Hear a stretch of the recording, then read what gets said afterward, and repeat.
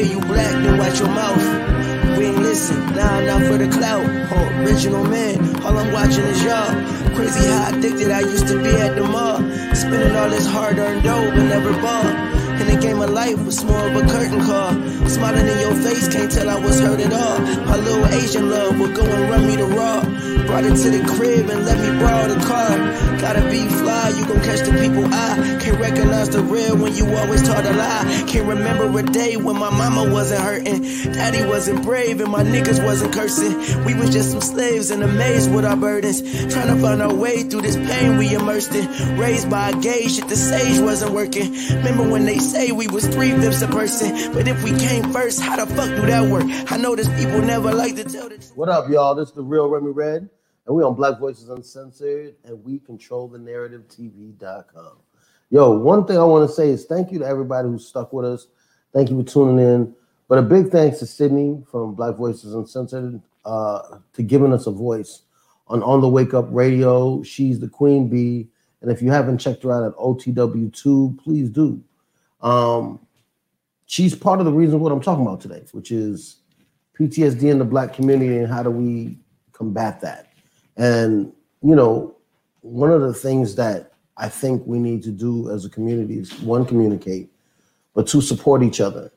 More than just, yo, you good, and not listening to a response. More than just, you know, showing each other negative viewership on Instagram. Like, when I say that, I mean, recently, I've been putting up like a lot of funny stuff on my IG because I realize I have to support the mental of my people.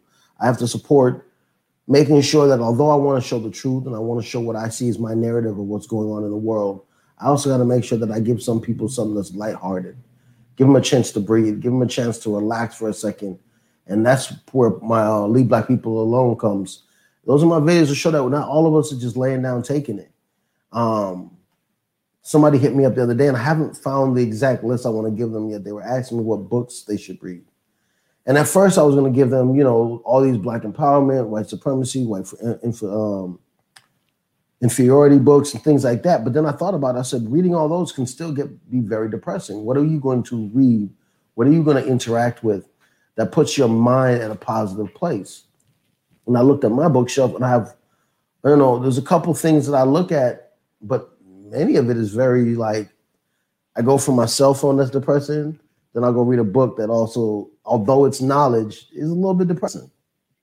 So, you know, a lot of our shows have been lighthearted of late, but I want to get back to the nitty gritty, the communication, as I call it, my counseling of what I do to feel leveled out, you know, to talk about and get out everything that I got. And my guest today, one is a homeboy, one of them is a person who's in the community, giving what his knowledge is back to the people. And he's a writer and an author and a friend. And it's a part of mine.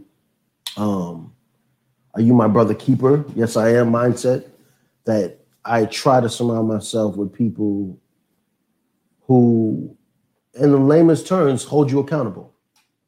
Not a bunch of yes men. I don't have a bunch of yes men around me. A lot of people do like that kind of crowd. Not one of those people. I need people in my corner that will not only say yes to me, but stop me when I'm making mistakes and tell me when I'm fucking up. And as you know, I talked about that with the Shakira Richardson situation, the track star. It's like, who was in her camp? Right now, we know she's getting offered a lot of money to be a weed brand person, but it's like, is that good money? And I'll let you guys decide that. You can't watch nobody's pockets. Everybody will make their own decision. But for my team, I would like them to tell me, not all money's good money. And after what you just went through, do you really want to be seen as this? Your one mistake. Me real, keeping it real. I don't know about you, Kier, but that's how I look at it. We don't have Casey today. Can't tell you what he's doing, but I would love for y'all to give big prayers to him.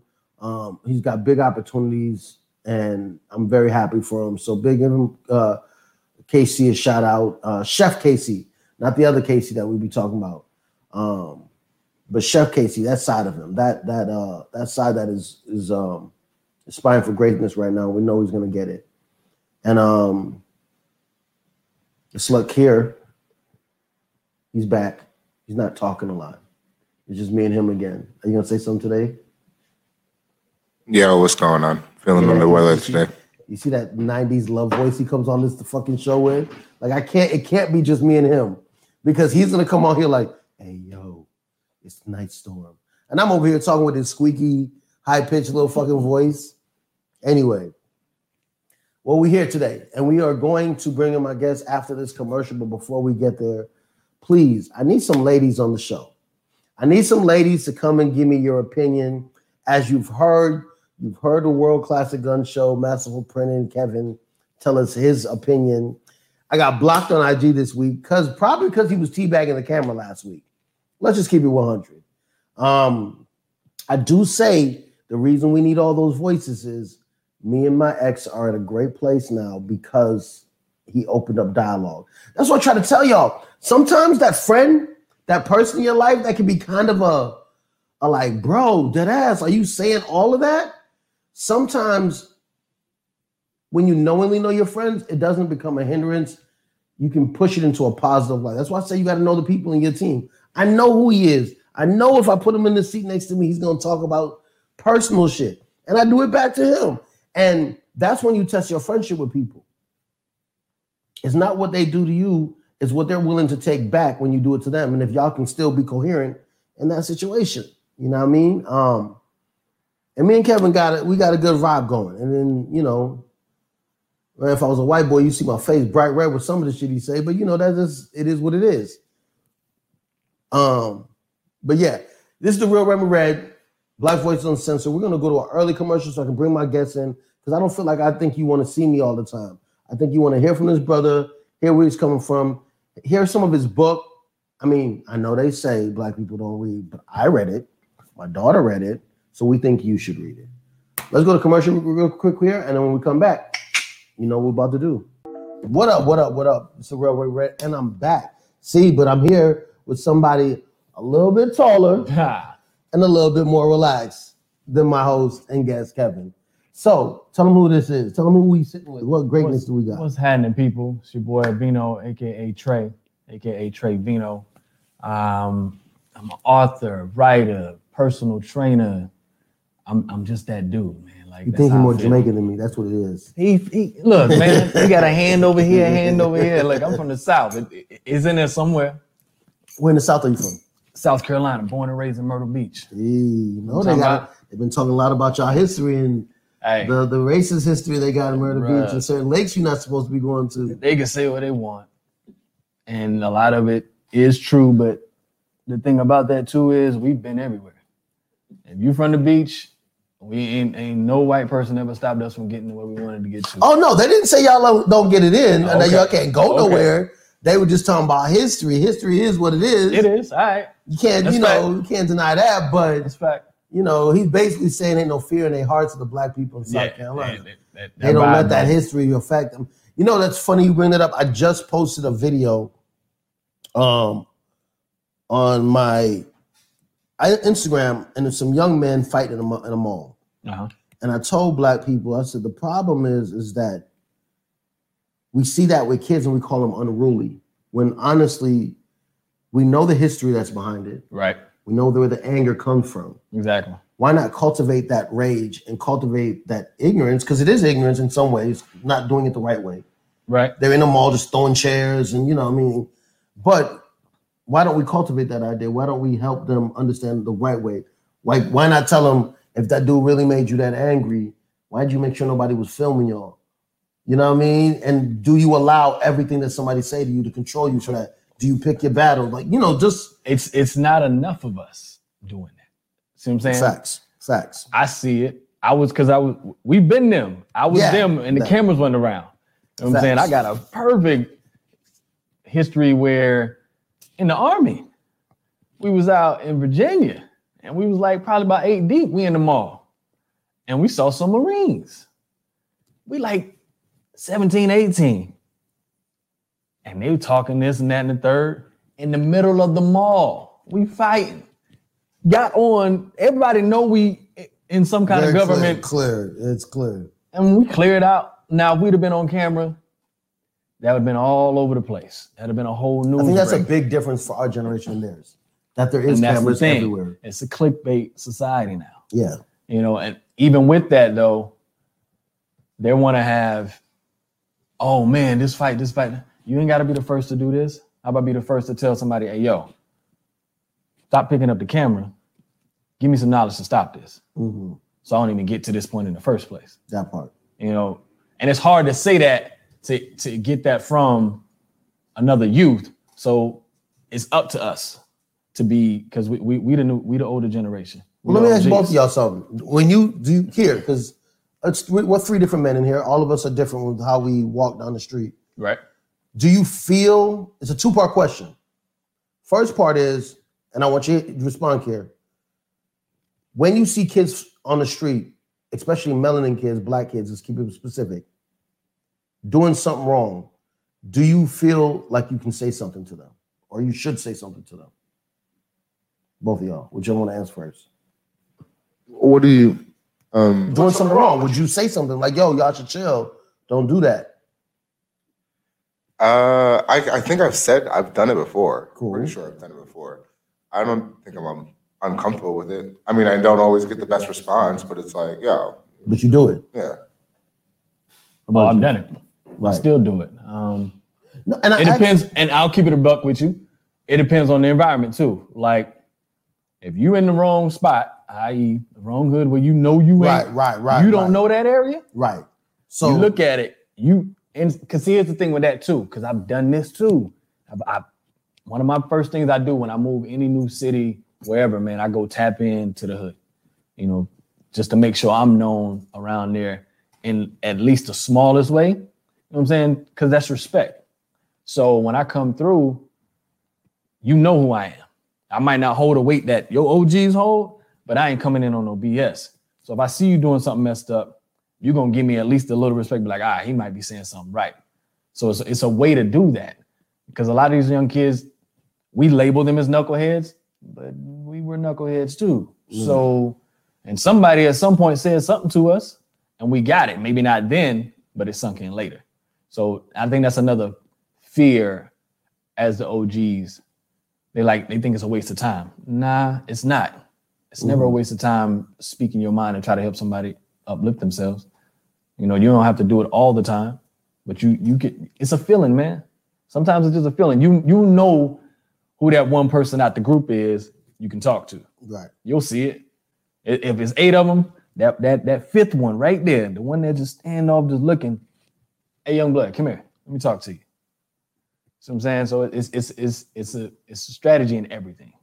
And I'm happy you said that, because when I try to tell brothers to speak to kids, their disclaimer is, oh, I'm not gonna get jumped. It's like, no, what he just said is a tangible thing. Like, it's like talking to a woman, it's like picking a car, it's like buying food. There's a time and a place, you know where you go. I'm from the Bronx, right? There's no way I'm going to the Chinese place by the projects to go order my Chinese at 2:00 in the morning without knowing I'm gonna get pressed by somebody. Mm-hmm. You know what I mean? So the first part is, have you, and you both said you have, and you feel comfortable doing it. Before you move on, I gotta add something to what you just said about men saying, I'm not gonna get jumped. That fear you got in you got to work on that. Like you are caught up on something else that's totally different. You have something within you that needs to be worked on before you can even go approach somebody else to help them. So when you say those things, he's basically saying that says more about you than it does about the people that you're talking about. And I think that's also a very strong statement that many people do not want to receive, that they have the mindset and they have a trauma or something that they're going through that makes them see our people the way they see their people. Right. And that goes on to well, I'm happy you stopped me, because that goes right into what is the next thing I want to say. A lot of people say they don't talk to our children because they don't want to hear. Black kids don't want to listen. They don't want nobody talking to them. Do you believe that? No, I definitely don't. Okay. I'm a black man, so I know it's not fact. Right. I just don't think that people understand how to talk to kids. Speak on that more, please. People forget that kids still have emotions. You know what I mean? That even though that you're an adult and you're like, oh, because I'm an adult, you need to do this. It's like, well, no, they still have an emotion. They're still going to have a reaction to what you're saying. They're still going to have their own thoughts and their own opinions about it. So you got to learn, you got to know how to talk to a child. Like, you just can't talk to them like they're a child. You have to talk to them like you're talking to another person one-on-one. Not only that, it's the knowing, like, prime example. I'm from the 90s, right? Right. And I'm from New York. When I come out here and I talk to people, especially young kids out here, and I be like, yo, son, I ain't your son. I said, I got to explain to him. In New York, we talking about the sun from the sky that shines down. Mm-hmm. You are a star. You know what I'm saying? You have a power that shines on other people. Mm-hmm. And when you explain that to them, they're like, oh, son. Or when I talk with kids and they talk about, Mr. P, you ain't got no swag. And I'm like, the fuck is swag? Then I got to go do a little research, ask some other kids so that I can communicate on the same level. I think that also goes within our inner community as melanin people. I won't say black people, and you'll understand why. As melanin people, because our melanin is in so many different communities. Right. And our dialogues are different in every one of those communities. Big facts. Alone in Black American culture, you have a West Coast talk, yep. You have an East Coast talk, you have a Midwest talk, mm-hmm. You got a South talk.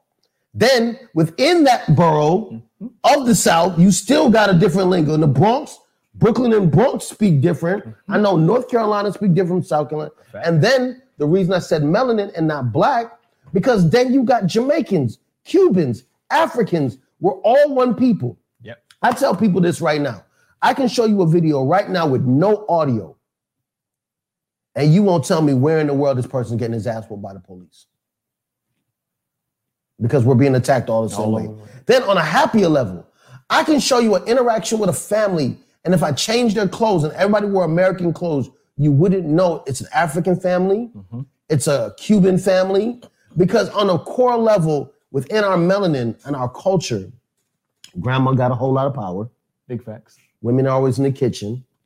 Men are fixing tables, barbecuing, doing, like, that's a common thing, playing, drinking, telling stories. The kids are running around, that's music's playing. That's our culture. Yeah. No disrespect, but I tell people, that's the difference between white and black people. If you, and I know it sounds so funny and people know me, I'm the fat boy. I always compare things to food. Go to a food function and watch the way they interact over we interact. I got plenty of white friends. I went to their house and it was quiet as crickets. And I felt so uncomfortable. I'm like, man, we supposed to be eating, having fun, turning up. And motherfuckers is like playing board games, but quietly. Yeah. Now we play board games too. Hell yeah. We on your neck. Yeah. Get it twisted. We know black people play board games. Give me my fucking hotel, son. I want my hotel. I need my money. That's not a word. Let's run it. Don't put that word down. Don't make up words. Get the dictionary. These are all boring. Like, you understand? So it's not to throw shade at nobody, but I'm saying that's our culture. And I think, one, I have a saying, when you knowingly know somebody, when you get mad, it's your fault. Right. Take the time to know different cultures of your blackness, of your melanin, so that y'all can communicate correctly. I've seen many New York and LA people beef over miscommunication. Oh, facts. Yeah. And their men ego stops them from saying, hey, bro, did you really mean to disrespect me, or were you just saying something? I'll never forget, I was in school in North Carolina. I had been away from New York for a while, you know what I mean? You know, everybody knows how school is. You get wrapped up and you also become a chameleon. Yeah. You kind of change a little bit. I go back, I'm sitting on a park bench and this kid is walking up and I'm not, it's my city, but I don't know if I remember him or not. Mistake, I got real comfortable living in North Carolina, staring at the dude. Back home, me would have never did that. Walks up, who you grilling? I say, grilling? I don't know that one. Who you grilling? I said, B, I don't know what the fuck you talking about. I apologize if in any way I insulted you. I thought I knew you. Well, you don't. You're 100% right. I know I'm right. I get it. I know he's trying to find a reason to be angry. Mm-hmm. But I made the mistake. No ego. You right, B. Leave it at that. I don't know you. I just came home, thought I knew you. You don't. Okay. Where another man would have been like, I just told you I don't know you. No, I get it. I'm gonna give you 2 or 3 passes. I'm still a hard-headed after a while. You get 2 or 3 passes. If you still try it. I give you that quiet tone for me. Yeah, not for you. It ain't for you. Just trust me. Because after a while, you will catch those heads. You keep pressuring me. but I tried. And I think that's more trying than a lot of us do with our own people. I gave you the effort. You know what I mean? We don't give each other enough effort. Nah, we don't. We don't. That's a big thing. You actually, I won't say you taught me that, but you highlight that a lot. Like one of the biggest things I love that you do is when we in the streets, you know what I'm saying? I try to speak to every Black person, whether I'm hiking, whether it's me at the gym, I get the head nod, you know what I'm saying? I try to make sure it's known like, yo, we here. Yep. We don't do that enough. You know, one of Ram's dope things he likes to say is, "What up, King?" Oh you know my God! We are royalty, man. Like ain't no shade to nobody. All my white friends know this how I speak and how I am. Everything y'all got because of us. That part. Ain't nothing on here that I haven't said to them, to their face, that's gonna go any which way, left or right. You know what I'm saying? I got a white friend that I call my sister. And she know how I am. She rocks with me as if we was blood. You know what I'm saying? But that doesn't change what the facts are. Right. You know what I'm saying? So as men, definitely, we need to learn to be able to acknowledge each other out in the streets without any animosity. You know what I'm saying? Actually, this brother did a little clip I did. I think I need to repost it because of what I went through. I literally saw a guy and said, "What up, King?" He said, "What the fuck you say to me? What up, King?" And it fucking was like a movie. He was puzzled. He stood there for a second with like calculating. He called me a king. What do I do? What do I do? Like he was so thrown off. See? And I gave him the second. I just smiled. And he was like, "Oh, word." Another brother I said that to, same thing, calculated, walked by me and then screamed my name. And I was like, all right, here we go. Here we go. So I turn around, I'm like, "What up?" He goes, "Bro, I ain't never had nobody greet me like that, dead ass." And it threw me back. And he was like, "Thank you. You just changed my day." And left. Like it wasn't a long thing, but it was so weird for a Black man to tell me I've never, and he was a grown guy like me. So that means that you're in your 30s or 40s and never in your life have you been called a king. And that's just the simple power of a gesture. That's it. Yeah. It's that simple, man. Like, you know, we're going to get into it in a minute, but I got another book that I'm working on. And part of that on how to learn how to receive love, manifest, and nurture it is the simplicity and the power of a gesture. You know what I'm saying? If you don't know how to receive that, because every book you're going to learn about that I'm writing is about me, but it's relatable for everybody. One of the biggest things I ever had in my life that I'm working on now is how to receive a gesture. That's big.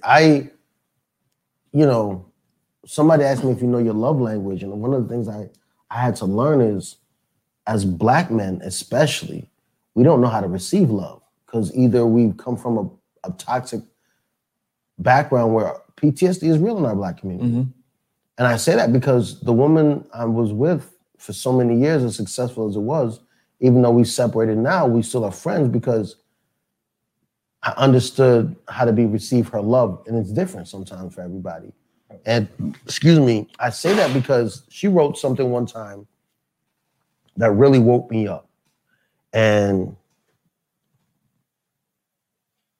our whole life as men, especially growing up in a project, we were always told a woman can't check you. Don't let a woman tell you what to do. Yeah. Especially when you think of the narrative that's been taught to us on TV.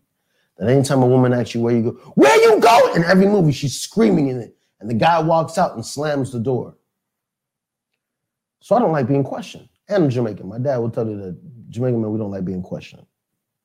One day she wrote a Facebook post and she explained about Citizen App. Citizen App, if you don't know, is an app that lets you know about the crime in your community. It's a snitch app, honestly. What'd you call it? Power and a gesture? No. Bait test, like baiting, like always filming things. Oh. I think you called it something. Oh my God. Oh, anyway, he'll think of it. But yeah, it'll hit me. But basically the app is just so people can film everything other people are doing. And she explained to me that clickbaiting. And she explained to me that it builds fear. She was, now imagine me being at home and I hear a man with a gun and everybody who knows me, I'm the gun guy. Can you hear me? I said, guys, thank you. Go down to the show. Sorry, y'all, I'm getting my mic fixed. Can you hear me now? Okay. We good? We're good? All right, let's go. You were good until you started.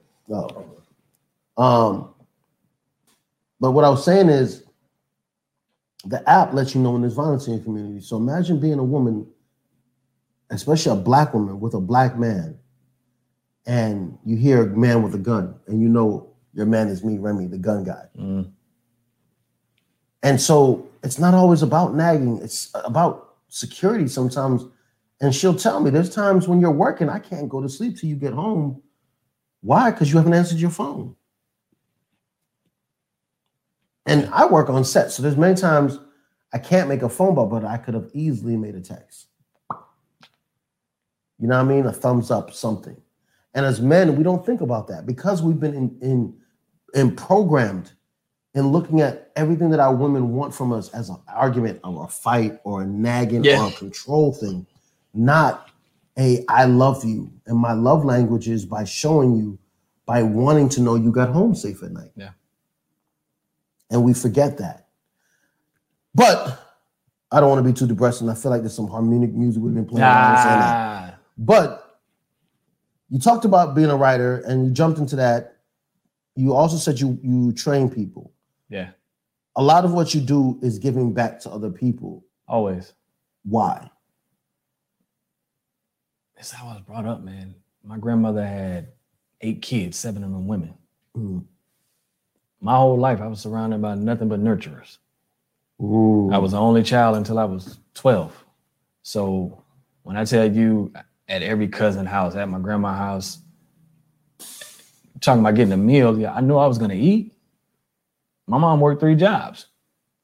I can go next door to the neighbor house. I was good. I was always surrounded by somebody that was giving to me. Mm. So part of my purpose in life is to nurture and give back.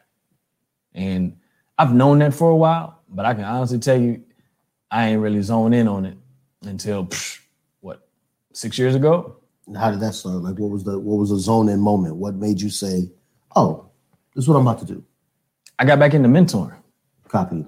I got back into mentoring. One of my homegirls, it was her kid. At the time, I say Mason was 10. Yes, it was because he's 16 now. Yeah, he was 10. And she has 3 kids. The 2 younger ones have the same dad. His dad's not in the picture. And, so it was like, you could see the little nuances within him, how he was feeling like left out. I know that feeling. I never had that feeling per se, as far as, because I didn't give 2 fucks about my pops. I knew who he was, I knew where he was at, knew all I had to do was go up the street, around the corner, there go that nigga. All right. But in his case, I could just, when I would talk to him, when I would just be around him, his energy was different. So I started taking him out spots. And hiking with me, just making him feel like a kid, making him feel like, oh shoot, there's another man that actually cares about me.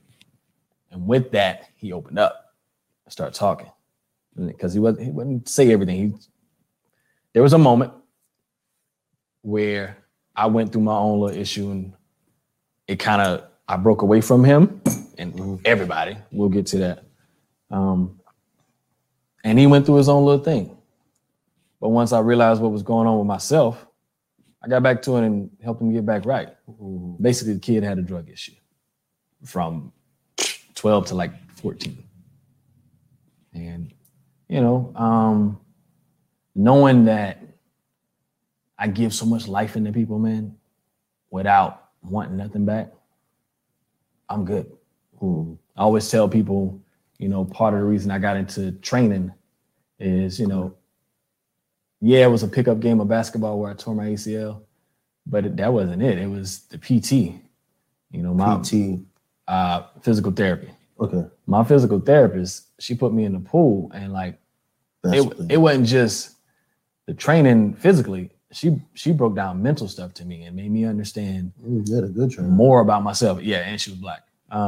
See that?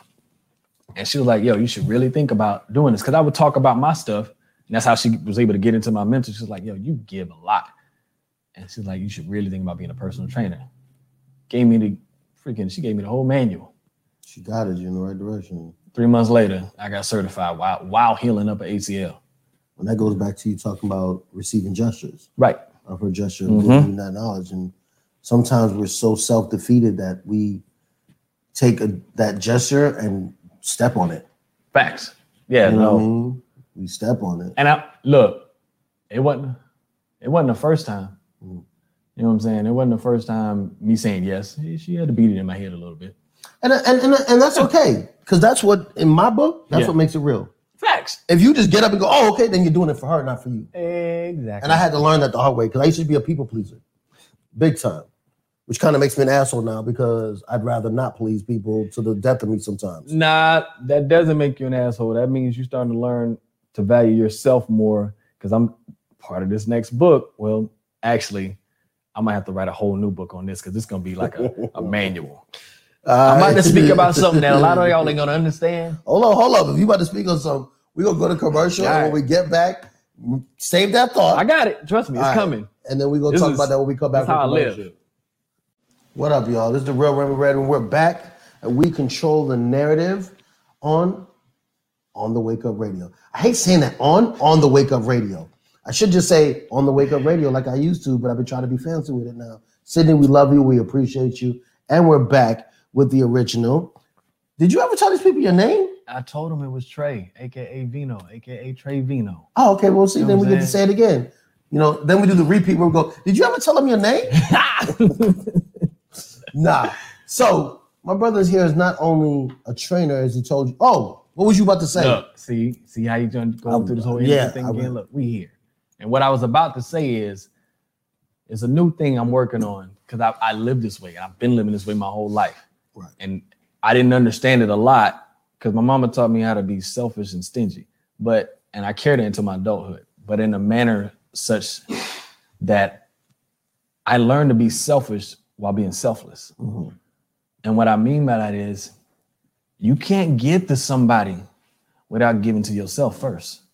You can't feed into another person if you haven't fed you, because how you gonna give out something if you won't eat? And so when I speak about being selfish, it's a way for me to, you know what I'm saying, cleanse and feed myself so I know I'm able to better nurture others.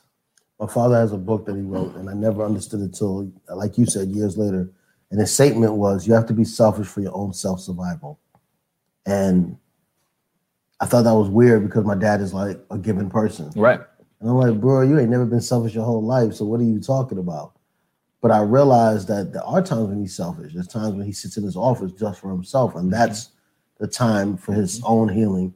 For me now, I hate to say it, my only real time that I think I really take for myself is I go in a car right now when there's nobody in the car with me.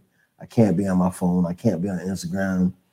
Even since my separation with my ex, I take more time to just sit down. Like I always was moving. Like when we first separated, I felt like, oh, I got to do this. I got to do this. And I spent a gang of money way too fast.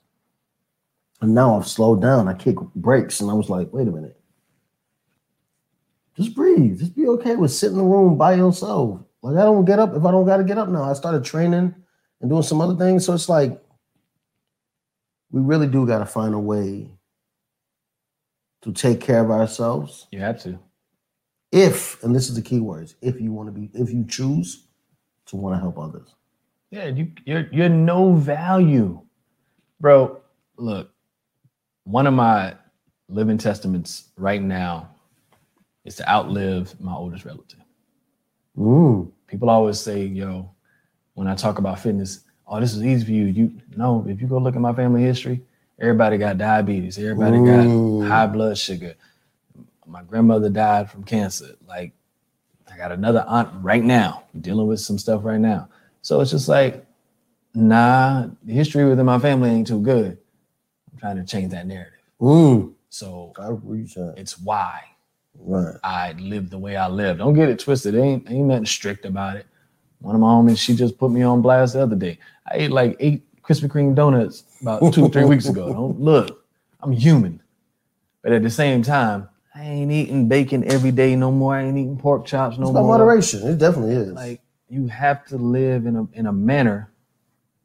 For me, like I say, I'm not speaking for everybody. I don't only speak for me. The same way you're going to hear about this book, everything that's written in there is about me. but somebody else can use it. You know, I mean, we've talked about it a couple of times, but let's bring it into the limelight. Let's show people what it is. So here it is. It's Finding Vino.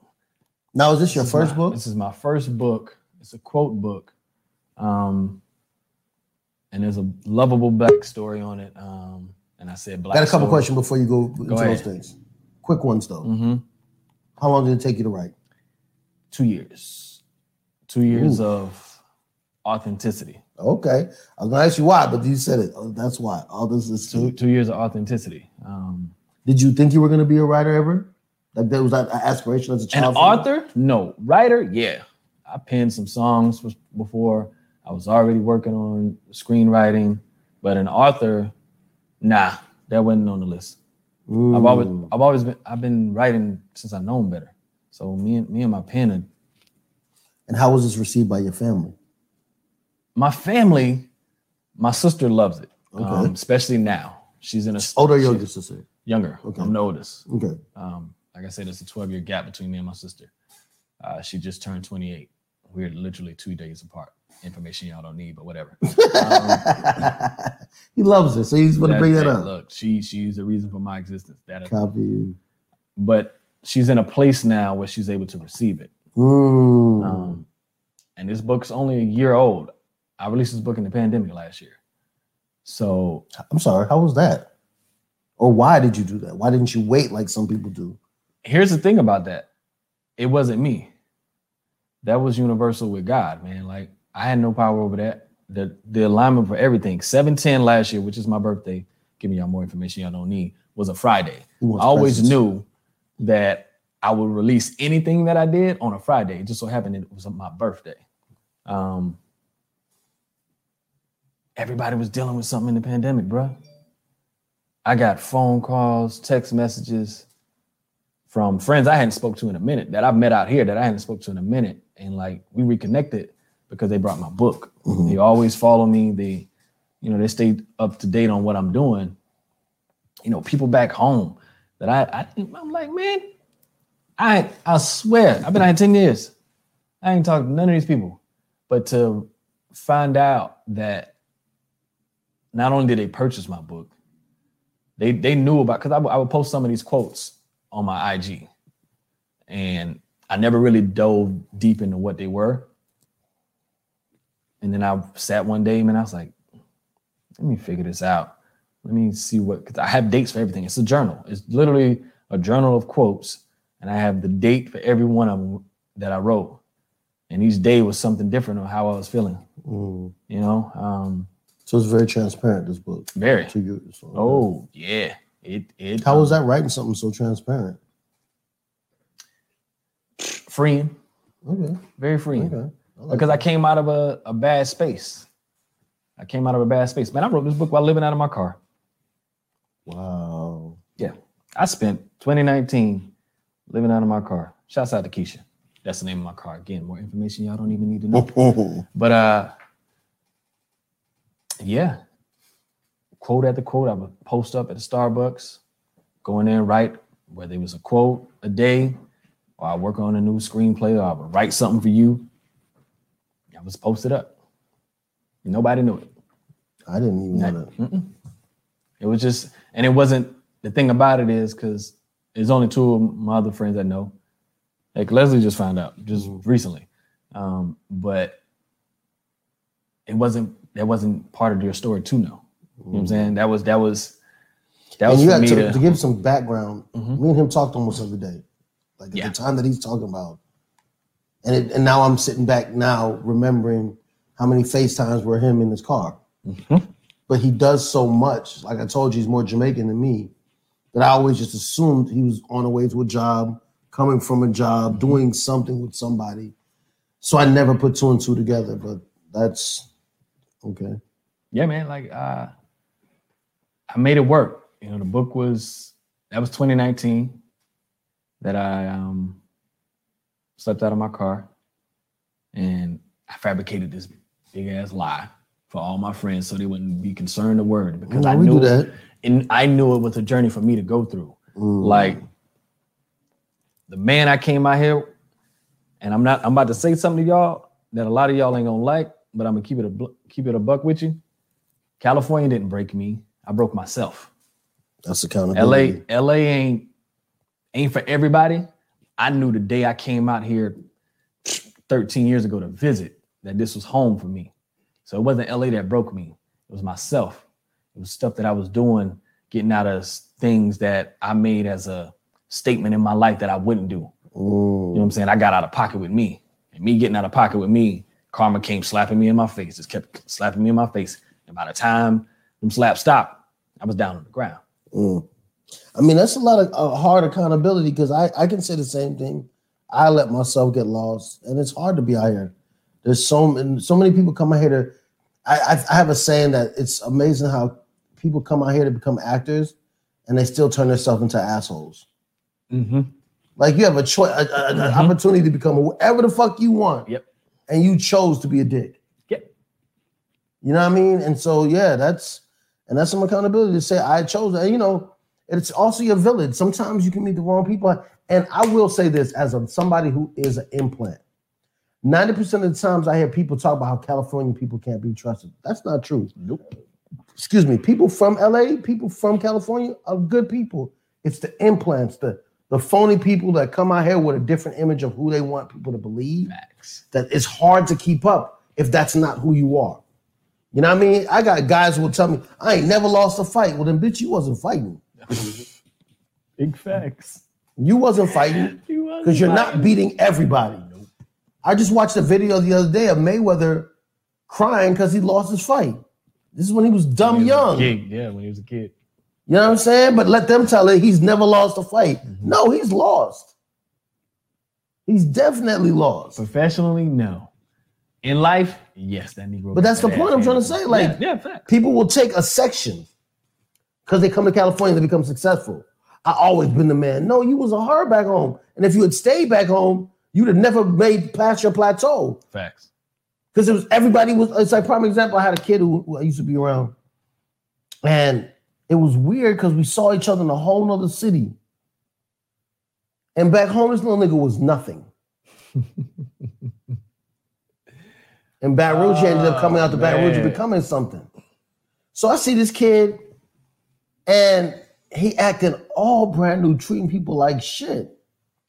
I used to be a real asshole because I'm like, nigga, I know you. Right. And I was like, why don't you chill, B? He was like, oh, so you think because you know me at home, you could talk to me like that? I was like, my nigga, don't do it. Don't you just love them? You know what I'm saying? And I had to humble him and show everybody who he really was. And it was a sad reality because he couldn't keep with the lie. Right. He couldn't after he was called out. So it's like, why lie? Why go into something that becomes so stressful that you become that it breaks you? That's it. It taps into your ego. That it breaks you, like he said. And it's your fault, nobody else's. When you come back, because I want to run another commercial. Right. I want you to read us something if you don't mind. No problem. Give us a little insight to your mind. You've told us how long you're doing it. Wait, hold on. Before we go to commercial, real quick. What did your mom think about this, if you don't mind me asking? You said your sister. My mom's, this wasn't for her. She loved that I wrote a book. You know what I'm saying? Mom's just going to be happy. Just, man, look here. I do a commercial tomorrow. My mama going to think the world. Right. Just on fire, and I'm supposed to be that. Mm-hmm. You know what I'm saying? So she understands the process. She knows just hold on a little longer. Mm-hmm. She ain't gonna be working anymore. You know what I'm saying? So she was happy. But we'll come back and talk about some other stuff. Okay. Later. Yeah. Okay. Let's go to commercial. Oh, we're just doing some signs. We getting it better. I don't know if you've been watching long enough. We getting these commercial breaks and coming back together. Kier's back. They're killing the game. So I just want to thank him. Come on, give us the 90 sex voice again. 90 sex voice. I don't even know what to say, bro. You just tell me to come up on here. I'm over here trying to figure out the back. I'm still working behind the scenes, guys. And it's just like he's watching me look in the into the computer, looking at what I'm supposed to be figuring out. Now he's like, "Yo, talk." Oh, wait a minute. Okay, cool. This is me talking. He's literally putting the man on the spot. And the man gave me the 90 sex voice. Do not deny it. That's the part. He do got that Keith Sweat. Right, thank you. He do. Quiet Storm. Y'all remember the Quiet Storm? This guy is the Quiet Storm. Yo, word of my mother, I was that guy. I used to get my friends with voice like that. You've reached Remy's phone. He's not here right now. Please leave a message. Your dreams will be satisfied. You probably be on him. Hey, yo, man, we not one of your chicks, bro. Change your voicemail up. Oh, yeah. But I also told him, stop calling me. Nigga, we live across the street from each other. Big fact. Just come across the street. Stop calling my phone. It's for the women. I don't pay my bill to talk to y'all. My conversation when I was younger with my guy friends is when, where, and how long will you take to get there? Big facts. All right. That's all we have to talk about. I'm not sitting on the phone with you. Hey, bro, you know that basketball game we played? No, that's not what we do. That's not what we do. Anyway, back to this book. You were about to say something before the break. Holla at your boy. Nah, we was talking about my mom's and how she liked the book, but I was just gonna say, like, I got these next two books because one's an erotic poetry book. Oh, you about to get freaky? Yeah, but it's here's the thing, man, and it's a slide to that real quick. People need to get more comfortable with their sexuality. They do. Hold on. I will say this, and I'm just not to play devil's advocate. I have no problem people getting comfortable with sexuality. Right. I just don't think it's all of our information. No, see, but that's not what I'm putting out there, and that's what I'm saying. Okay. And you ain't gotta be out here flaunting it in front of everybody. No, we ain't. I suppose. Who cares? You know what I'm saying? But like, stop being that person, men and women. Yeah. You know who you are without me having to say it. You get my book, you're gonna wish you wasn't that person. Ooh. You know what I'm saying? What happened? So we got a couple comments up here. Okay. World famous gun show says, I am in this piece. We miss you, bro. What's happening, bro? No one's talked about fucking yet because you're not here. Oh my gosh. He says, be more clear and please explain. He's talking to Dre. About The erotic movie. if you want me to be more clear and explain about the book, I'm in there. Like I'm talking raunchy, raw, and to the point.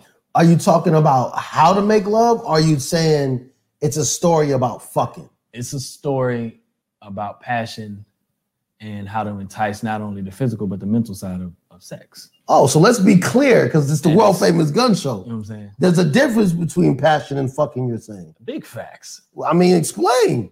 Bruh, like fucking you can just go find somebody and get off. You know what I'm saying? When it comes to passion, you got to have some kind of connection outside of the physical. Because that mental side, when you lock in with somebody, I'll break it down to you like this. I had a woman tell me that she hasn't come with another guy since me. This ain't no gas and no shit. She literally just told me some shit like this. Or back to what we were talking about, the kids would say, no capping. None at all. I just wanted to say that. She literally just told me this 3 days ago. She one of my homies now, but she hit me off, was like, yo, like, it ain't the same not being able to tap in with somebody mentally as it is physically. You know, when it comes to passion, women, and I'm speaking on the side and I'm getting this from other women. This ain't on some nigga shit talking. I'm giving you free game of what women have told me. They not gonna lock in with you on some, all right, we fucking cool. Unless she just that woman that gets off on penetration. Mm-hmm. Well, you know, I'm gonna say this too. Because it is women like that, but you give a woman. But it's still harder for them. Even for penetration, a lot of women still need more than just that to get off. And I say that because even in a part of my relationship, right, when things started getting a little rocky, when we communicated, she explained to me that I don't want you just to jump on me.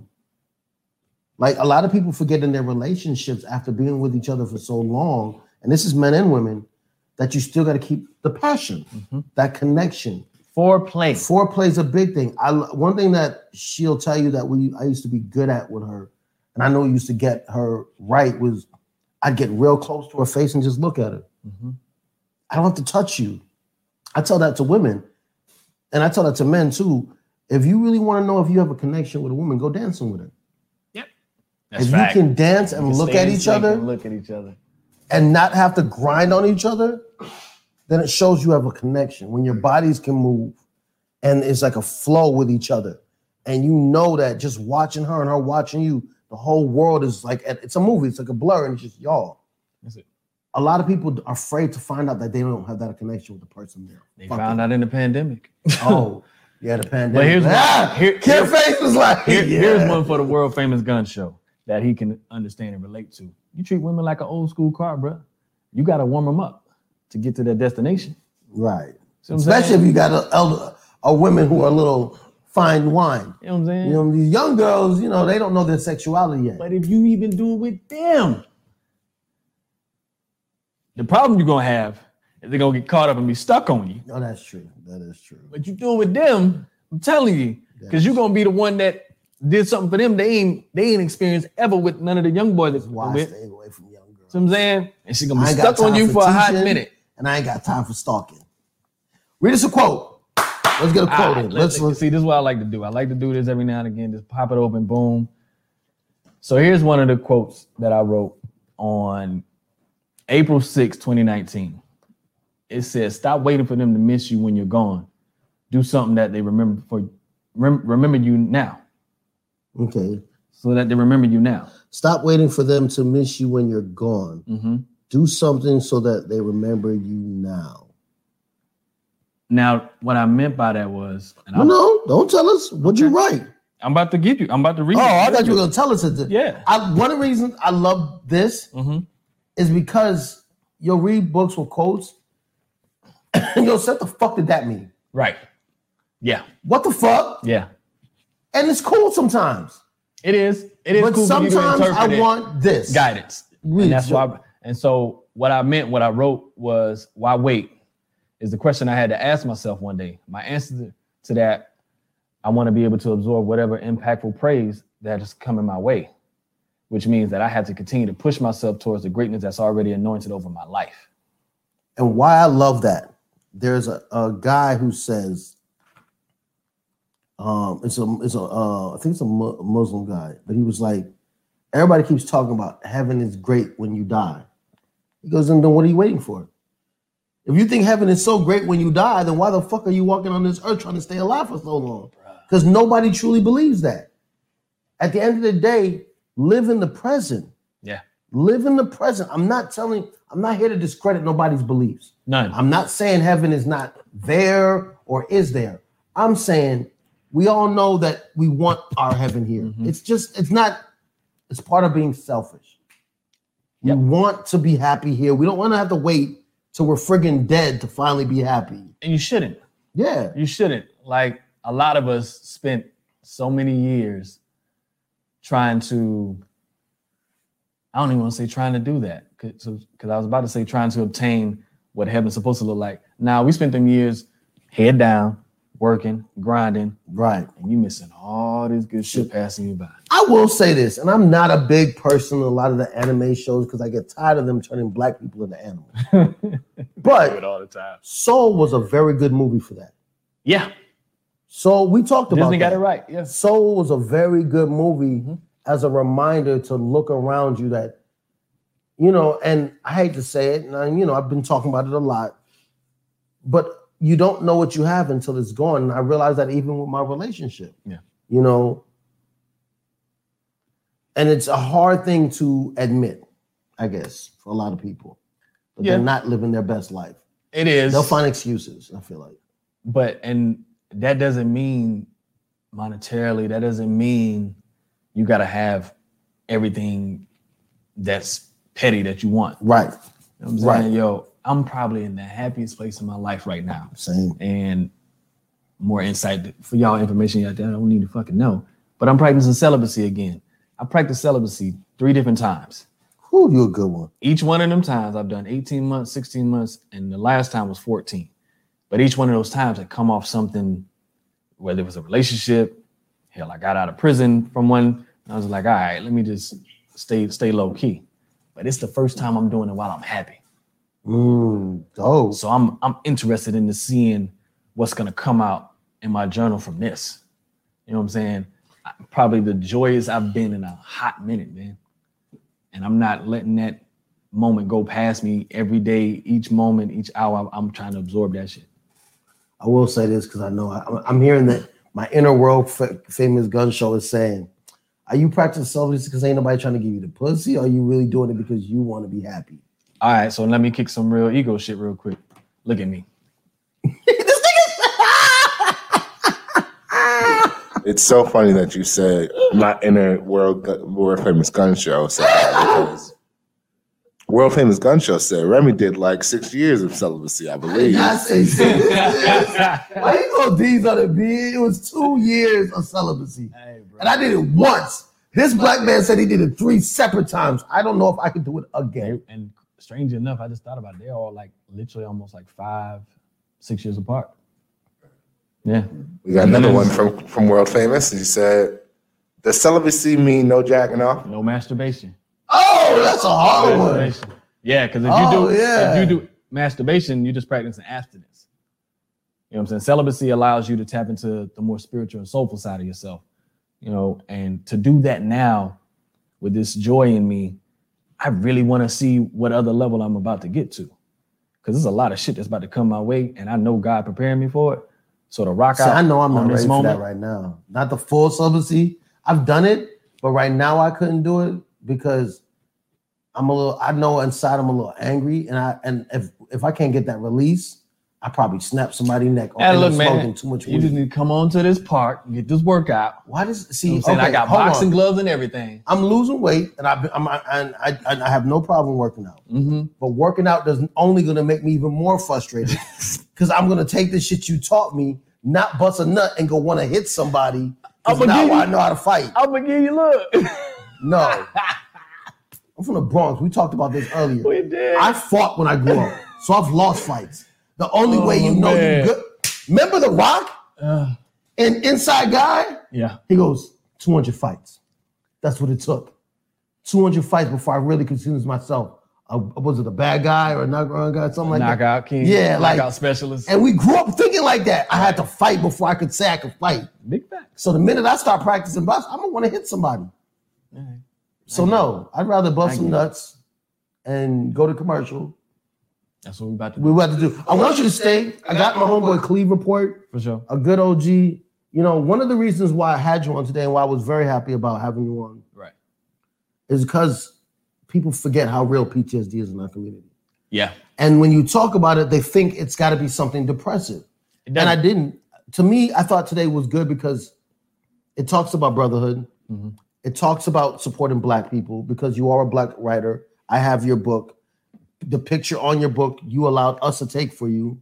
Yeah, they did this cover. You know, it symbolizes a lot, but and it's a circle of our community, and this is our therapy. Mm-hmm. And we talk about what many times Black men don't talk about, their feelings. And that's one of the things that I want to thank you for. And this is one thing I tell people you need to do when we talk about heaven and getting to heaven later. Look a Black man in the face and say thank you, because your book helped out a lot. I appreciate me. And Kari read it, and at first she didn't 100% get it, but then as my daughter is getting older and becoming into a womanhood and being my child, right? There's a lot of times when her mind and things that are happening in the world are over her head and understanding. Mm-hmm. And she read the book and she was like, "Oh, I remember your friend's book said this. Oh, she calls you the black bad guy from Black Lightning. She says you look like him. What's his name? I forgot. The black bad guy, the one who keeps getting shot and comes back to life. Oh, you're talking about the homie. Yeah, she says you. She goes, "Daddy, your friend who looks like him." I was like, "He's a great actor. Yeah. I fucking love him." But no, so that's why, like, and just even that banter, just talking. Yeah. I wish brothers would do that more without it having to be about sex, drugs, or partying. Facts. Like, be willing to be vulnerable if you call these people your brothers. But I tell brothers this, and this is a funny thing. You won't do it, and you'll tell me to my face because them niggas ain't really there for me. Then why are they there with you? If they're not really there for you, why are they there with you? Yeah. Why are you continuously allowing these people to be around you? And that's another reason. So my big brother is Cleveland Port. He's gonna come on, and you know, a lot of it's just to have different levels of brothers talk. You know, and he's another brother that keeps me accountable, and you know, he sees a lot of things in the industry, and he allows me to like combat with it. Right. You know, and he'll tell me, "I don't give a fuck what you say. You're wrong," and I love that because it's not always about winning an argument. Should be though. Right. Excuse me. It's not always about winning an argument. It's about having the conversation. because you don't know what you're going to help me for the next person. Go ahead before we go to commercial. Yeah, they just want World Famous Gun Show is asking for the name of your book. Just tell it for the people one more time. It's called Finding Vino. You can plug it. You can find it on Trevino. That's the name spell right there. Capital TR. Let me get my Vanna White on. INOD.scott.com. I got my own page for my book. You'll be able to find the upcoming books on there as well. And there'll be some other stuff coming. This one is for the World Famous Gun Show because we always, and I don't care what the fuck y'all say. This about to be I know some of the shit he say y'all be talking shit about because I be talking about shit about it. But he'll say this and he'll agree with this. Shit is stupid until it's genius. Big facts. Want to explain that one to the people? Or do you want to talk about it? I'll talk about it because he read that one off. My homeboy Daryl, who's a dope writer, and shouts out to him. He just got booked on. He's one of the writers on the new reboot of The Game. Blessings to him. But we were hiking one day, and I was just throwing out stuff to him. And I was like, man, that shit sounds stupid as hell. He was like, man, shit. Like my cousin say, that shit's stupid until it's genius. And I sat with it. I was like, nigga. And what I got from the quote is, this quote was said to me. I literally just went over all that. And then, like I said, I went one day and I looked up and someone else had brought to life what you had deemed not worthy. That part. My dad used to say that. Like, I'm like, I refuse because I got that from my writing class. Like one of my writing coaches, he would tell me, he's like, yo, write every damn thing. He's like, because one way or the other, you're going to probably end up writing something somebody's going to write. He's like, but be the first to get to it. That part. And like, do it. Because if you the last, ain't nobody steal your idea. You just didn't do it. Yeah, that's it. They completed it. They went to the extra mile. I thought of some great. I thought of Uber and Lyft before Uber and Lyft, and I got actual proof. I wrote up the plan, everything. I never executed it. See, I was too busy partying and drinking. We ain't even supposed to be sitting here, Rim. Right, we damn it, dead ass. But I also believe everything happened for a reason. I don't think it was my time at the time because technology wasn't up to where it is right now for Uber and Lyft. But I'm making excuses because I still didn't try. Right. Anyway, let's go to commercial. When we come back, the Cleveland Report will be here. We'll still be here. We're going to get some more quotes out of this book. And this is how we fix our mental health. Let's go. Yeah? Yo, you can live in the world, everybody looking the same, but sporting them cookie cutter carbon copies is lame. Get your own work in your shirt, change the game. Masterful printing, dog, you know the name. Hit us up, come get a quote, have a look, see anything you need, Masterful got the goodies. T-shirts, sweatshirts, zip-ups, hoodies, long time vet in the biz, we ain't rookies. Make a statement when you step and looking fresh in a crisp button down with your logo on your chest. What you see is what you get. What you getting is the best. We them stand up dudes, hands down, nothing less. Our technique's the nicest, can't beat our prices. Facebook, Instagram, follow us, like us. Full color suit, screen on white on black. Masterful got you covered like a shirt on your back. M-A-S-T-E-R, F-U-L, who we are. That's who we are. M-A-S-T-E-R, F-U-L, that's who we are. How you doing, brother? Good. Things are well. Can't complain. How's your day going? Good. Day's almost over. Boy's book. Did you have anything you want to say on it? I'm blown away, man. I'm impressed. I'm always excited when we take the initiative to get our thoughts on paper. I live with an author myself, and I encourage her all the time. Write. Those who are blessed to be writers should definitely bless others with their thoughts. I mean, so congratulations, young man. You wants to be very impressive. I'm gonna have to get the link. Share a message with us. Repeat that. I couldn't hear you. Can you ask her if she would want to come on the show to share her message with us? Oh yeah, we can set that up. I'm supposed to be setting some up on the hour as well, but we just got off almost like a world tour, man. We were in 3 different cities in 2 different states. That's beautiful. What were you guys doing? We had an opportunity. There was a documentary made about the election, the first one with Trump and Hillary. I was part of a documentary, and there was a fundraiser going on to try to get the rest of the funding for the documentary. So I was in Boston, and then we did some ministry work in D.C., And then here in our own town, we had a vendor event, and my wife taught the second day. She taught a little lesson on hair care. So we've been super busy. Man, ask her if she can get my hair right. she don't have a magic wand, bro. Our black women, they work miracles. I mean, hey, you ain't seen the new videos? My man has like a bald spot on his head, walks into the barber, and comes out with a clean fade. I know. Yeah, that's the man wig. What I'm about to say. But I like the lies from women. Man, we're not allowed to lie like that. Yes, we are. Actually, we are. No. I'm gonna tell you why. Because look, man, women can do it. We can do it. We have to have a certain confidence about ourselves and go through that same thing. So if let's go then. Men lie too much as it is, if you ask me. But we ain't talking about that. Okay, we talking about a look. Okay, we talking about a look to boost this man's confidence for him to be. I thought that's why Jordan made the ball good. So if your hair don't that was for the 90s. You got all these cats out here. But it's not just hair. They got fake chest, fake abs now. That's extra. The hair I'm good with. But all that other stuff doing to your body. Nah. Roland, you trying to get some abs? Listen, brother, I feel you, but no, it don't work that way. Nah. You too old school for that, right? Right. The thing about being a man, and listen, and I get out the super workout dudes and all of that, and all cut up and all that, but even that's too much, man. That's dipping into vanity. If you so concerned about your looks that you willing to go out and get a hairpiece, there's a problem with that. You know what I mean? Get you a haircut, trim your beard up, look well groomed, but all of that extra, man, that's not for men. That's for women. And that we're not peacocks. We're not peacocks. That's that. Even in the pimp days, keep this in mind. I'm gonna hip you to something, right? Even in the pimp days, you think that that's gangster because you controlling a woman and you dressing up, but that's actually very effeminate. That's a peacock style. That's why they wore the loud suits and they dress themselves up to try to attract more women. That's not what we do. That's not what a real man does.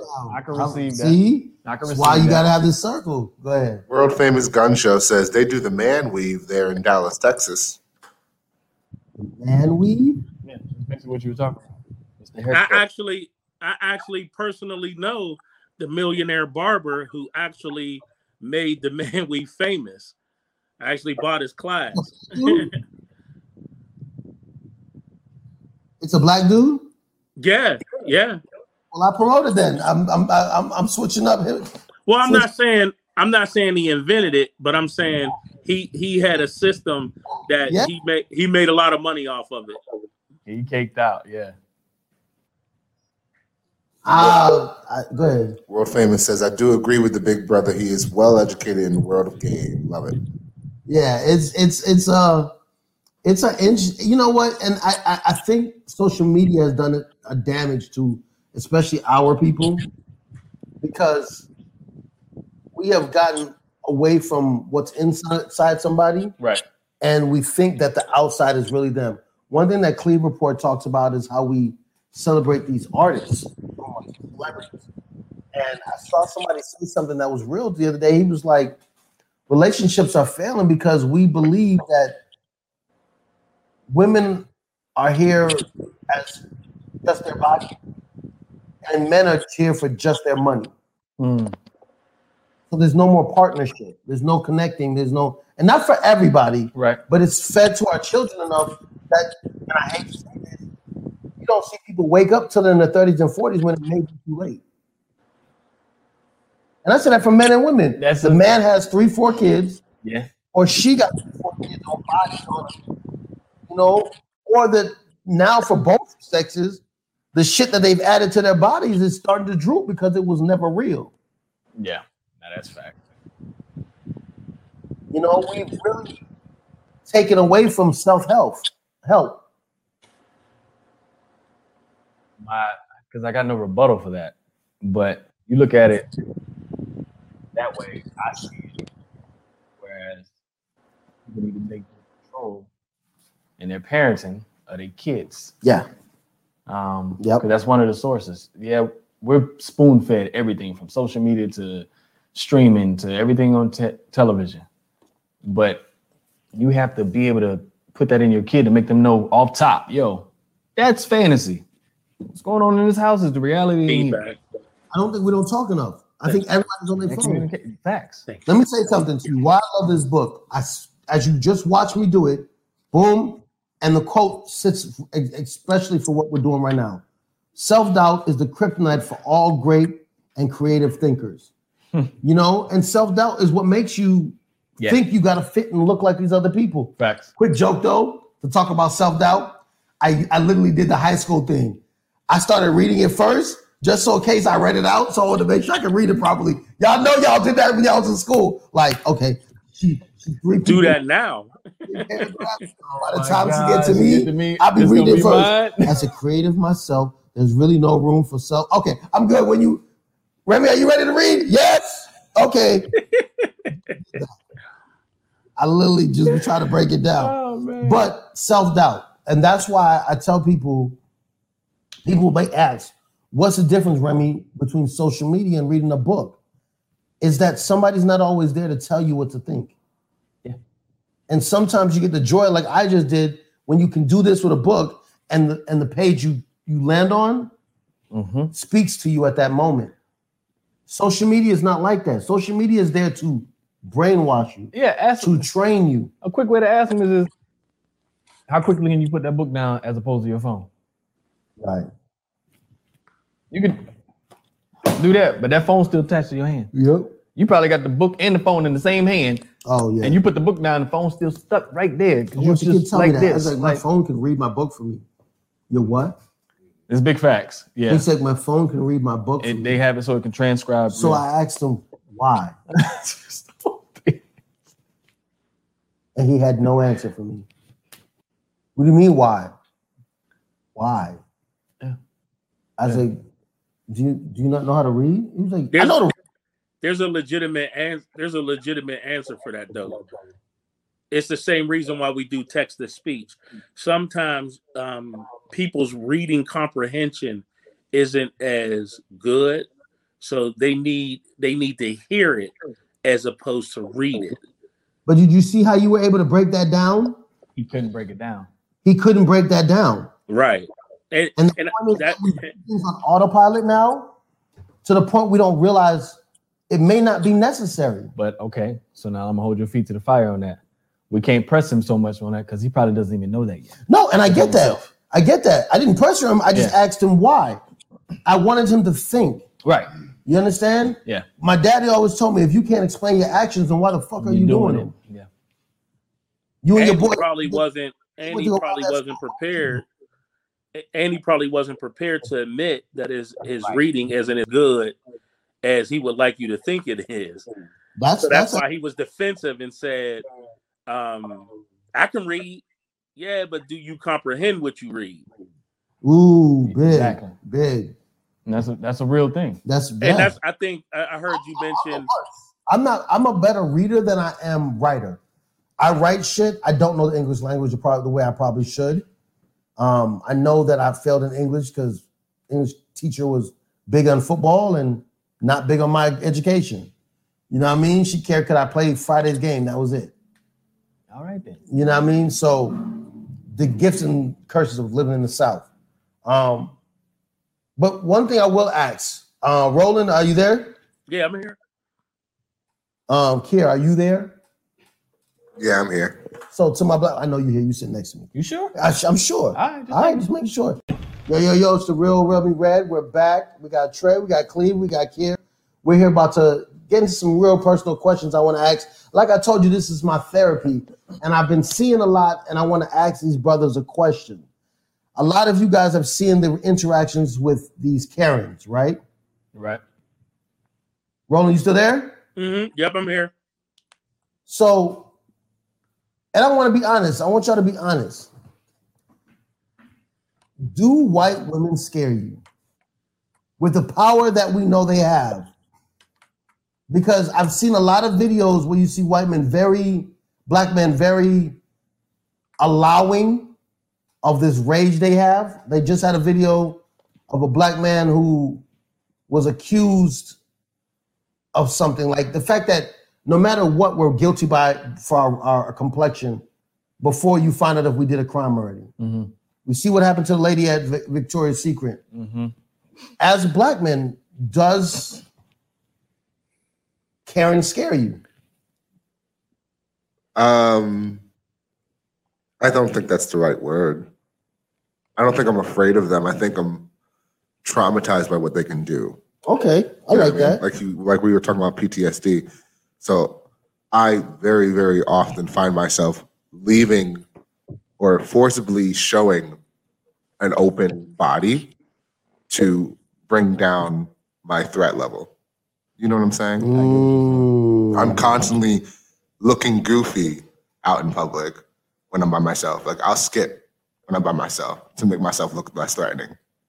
So I feel that or to white men or to just white people? Just in general, if I feel that I'm being watched or I'm asking a real question. Yeah, I'll be real with you. For me, white men don't scare me at all, right? But white women, like you just said, make me think twice before I do something. You know, because I've been in enough situations where I've been lied on. You know what I'm saying? White women, white men, I'm gonna knock you out. I'll take that charge because I know there's not a lynch mob, even from my own people, if I get into something with a white woman. Like if I get into something with a white woman. Mm-hmm. You know what I'm saying? And I don't hit women, period. So it's hard for me to know how to properly address a situation that could cost me my life. World Famous Gun Show says, white women scare me now. I used to want to bone one, but not anymore.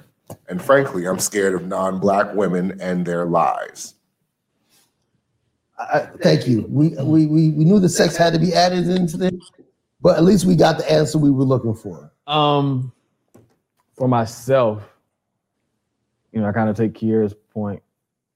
I'm not fearful or scared of white women. And I'm honestly not really traumatized either.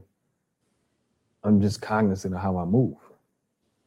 But do you see how you said how you move and not how they move? But listen to what I'm about to say, though. You're not wrong in what you just pointed out. I say that in the sense of, like I stated earlier, I have a white best friend who I call my sister. Right. You know what I'm saying? I don't put myself, I grew up in the South, bro. You know what I'm saying? I've been in situations where we as a basketball team, you know what I'm saying, we boycotted playing hoops because they was gonna fire the black coach because a white kid got hazed. That's part of freshman stuff we did. Right. You know what I'm saying? And because the kid was a white coach's son, they felt pressed about it. You know, like, you're not gonna, anybody white, female, male, Caucasian, whatever you want to call them. I don't get out the box about them. I do move in a certain manner when I'm in certain places. That's what I'm saying. Like, I'm out here in LA, I'm gonna move how I want to move. Mm-hmm. You ain't gonna catch me in Mobile acting a kind of different way. You know what I'm saying? Because I know certain spots in Mobile I shouldn't be. You can catch me. So you're saying yours is not white women, it's just white people? It's white people. Okay. That's it. What about you, Cleve?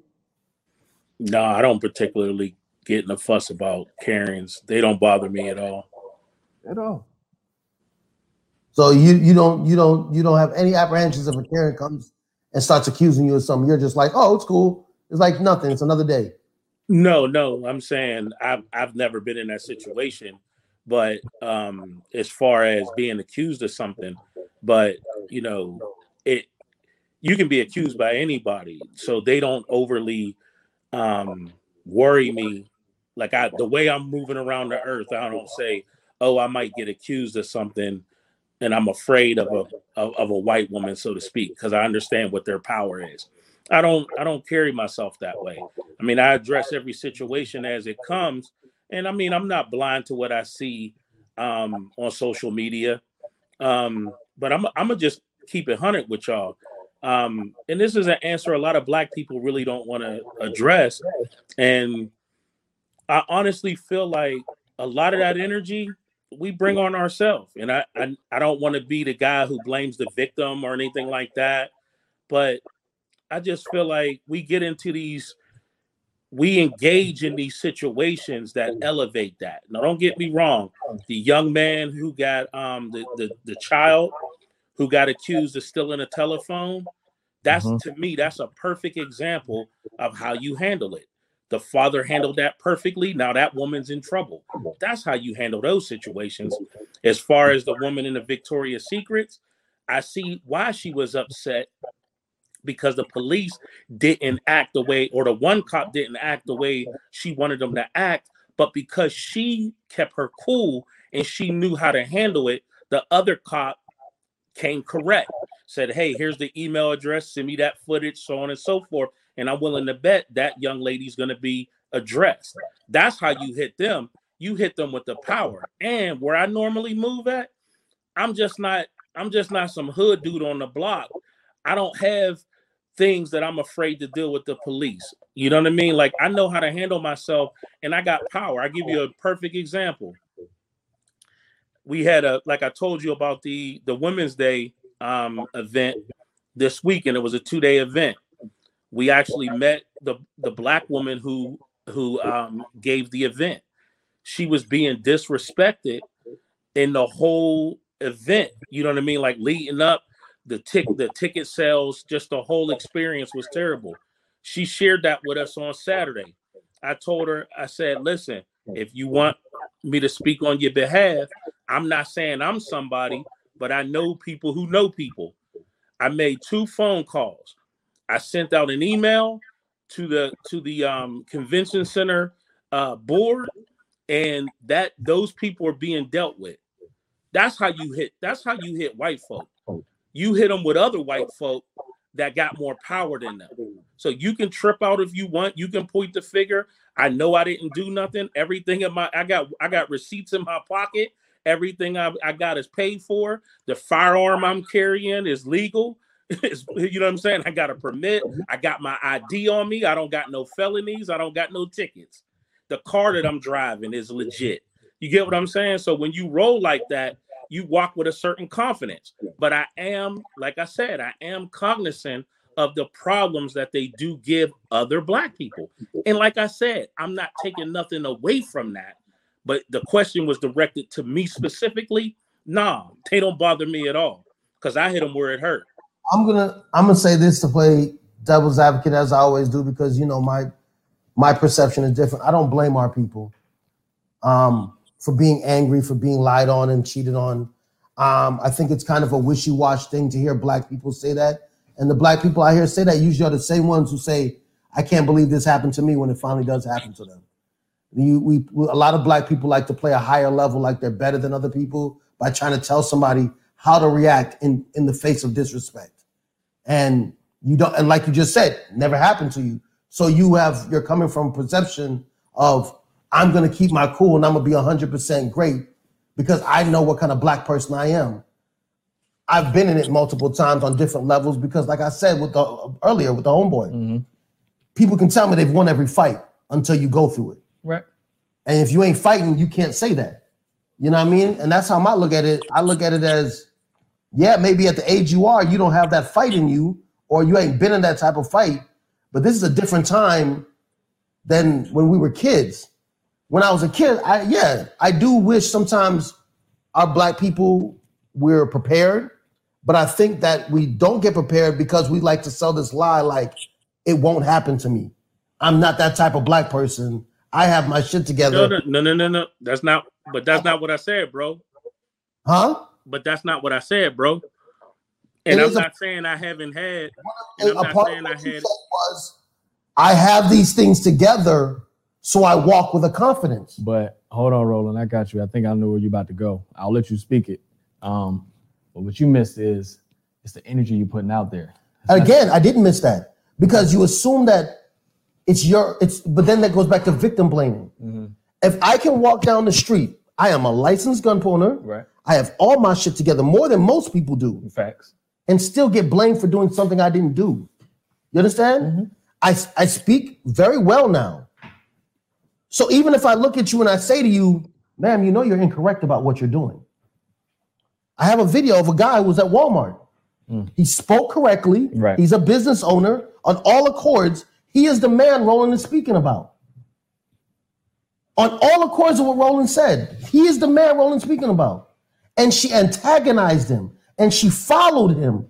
And her accusations, had he not said something, police would have came and automatically blamed him. A lot of times the reason we have to get loud is for somebody to hear us. A lot of times the reason we have to act the way that we, and I consider white supremacy brainwashing, that we're ignorant because we act this way, is because you can only get told, you stole something, you stole something, you stole something. I'm doing it to you right now and your face is doing this. Because as a human nature, no one wants a finger pointed at them or somebody in their face for something they didn't do. Facts. And the reason we end up unprepared for a lot of these situations, because we assume it wouldn't be me. But that's not what I said. But that's not what I said. And the example. But I didn't say those words exactly. I hate when he does that because I didn't say he said that. But let him speak. Okay, but you can't give a rebuttal to what I said by then saying something that I never said. So let me my perception. Just like how you said my perception on answer the question, you asked me about me. I'm responding. I said playing devil's advocate. You did. This is how I feel when I see it. So let me rebuttal that then. Okay. So what I'm saying is that I never said the situation wouldn't happen. I never said that it wouldn't happen to me. And the example that you used about the brother and the child in the parking lot of the Walmart, he handled that exactly how you're supposed to handle it. You stand firm that you didn't do anything. You take it to some authority people and you wait till the police get there. I'm prepared to get arrested. I'm prepared to be not believed. But what I'm telling you is that there's still a responsibility that you have to give. It's not that you're not going to be blamed. What energy do you give after you're blamed? And I'm not blaming the victim. That you have a right to get that energy. Let him finish though. And I'm not saying that people can't snap out, be mad, be sick and tired. But here's the hit with that. Once you do that, you have to be you have to be ready to get that energy that you gave. So if you want to snap out and tell me am I wrong? Did he not start off as saying that I feel like sometimes it's their fault? For that reason, because if you give, that was my point when I made my statement. I never said he. I said I hate when people say that because then when they happen, I said people. I didn't say Roland. I know, but you're coming behind what I'm saying. I'm saying that no matter what, I don't think it's their fault because of how they reacted to it, because no one knows until they go through it. Okay. And what I'm trying to tell you is that when you in a debate, when you now say something behind what I say, it gives the people the impression you're saying that's what I'm saying. So you said people. You used exactly what I said. And hold on, just said but I'm not done. Okay. Just like how you said, let him finish. It's a perception thing. So if it's the perception, then it's on you to say, I know you're not speaking about me. We're having an open dialogue. Let me do that. Because he said stuff that I don't agree with after I said something. And not one time did I say, I didn't say that about me personally. No, I'm saying the only time I've even said I didn't say that is when he said I said something about him. But when he's made a rebuttal to my statements, I've never taken them personal. I didn't make a rebuttal to your statement. I answered a question. You can't, Remy, you can't do that. Remy, you can't do that. Let me make a rebuttal to your statement? No. That's not the way it works, bro. You asked a question. So when I answered let me start from the beginning. There's other people here that can tell you that. So please go back and watch it. Your exact words were, let me make a rebuttal to your statement. I didn't get an opportunity to. We're still talking about what you said before. Now you get an opportunity. So let's go back to the beginning. You asked a question to everyone. I patiently waited for my turn, and I spoke from my perspective. Then you took words that I said and said, when people say that, you think this. So then I said, okay, let me give a rebuttal to that. I'm not saying that. For clarification, when I say blame, I just said I'm not blaming the victim. Each person who gets into a situation is allowed to, they're free to give whatever reaction they want. But my opinion on that reaction, you have to be prepared for what comes with that reaction. So if there's a, so just like, who is it? Newton, for every action, there's a equal and opposite reaction. So if you do the fool, expect the fool to be done on you. So all I'm saying is that a lot of these situations wouldn't escalate to A, B, C, and D if once the exchange starts to happen, and we both spoke of perfect examples of where the black person who got accused didn't react like we see the other dozen who got accused and snapped out. We seen what the result was. If you want better results, learn and here's a part of this is us leading into when we were going to talk about PTSD is where I thought we were going. I wanted to speak on manhood and the part of what I do in mentorship is there's a lack of discipline, not just in the younger people, but even us older people, where we don't have the correct discipline on knowing how to react in certain situations. So if we talk about 2 20-year-old black men get into a situation and then we judge them on their conflict that went physical or even to the guns, oh, that's because young men they don't know how to release their emotions. They have a lack of discipline. So why is it that when we deal with white folks, we can't use that same thought process? Why are we escalating things from 0 to 60 just because you got accused? Why are we? Because the problem is because a lot of us are feeding our spirit with social media. So we see the other 100 times it didn't happen to us on social media. So as soon as we get into a conflict with a white person, boom, we off to the races. We pull out our phone, we snapping out, we cussing them out. Oh no, F this is racism. And it could be all of that. But my issue is, where's the discipline? If you are on point, then why not just be like, okay, call the police. And then you explain your case. And if you do get arrested, it's called call a lawyer. I'm not speaking to the police. I come up in the air. We don't talk to police when we in conflict. If you want to arrest me, and then I'll handle it downtown. I'm not fighting with the police. And then even from your page, I even agree with you. If you're going to escalate it to fighting the police, don't go half-ass. Go all out. Pull your burner out, bust at them, do whatever you got to do to live. But this scuffling and you end up getting hit, bopped in the head, or shot, that's stupid to me. Just go downtown and handle it downtown. Or if you're going to fight, really fight. Why get shot over a traffic stop? Why get shot over a warrant?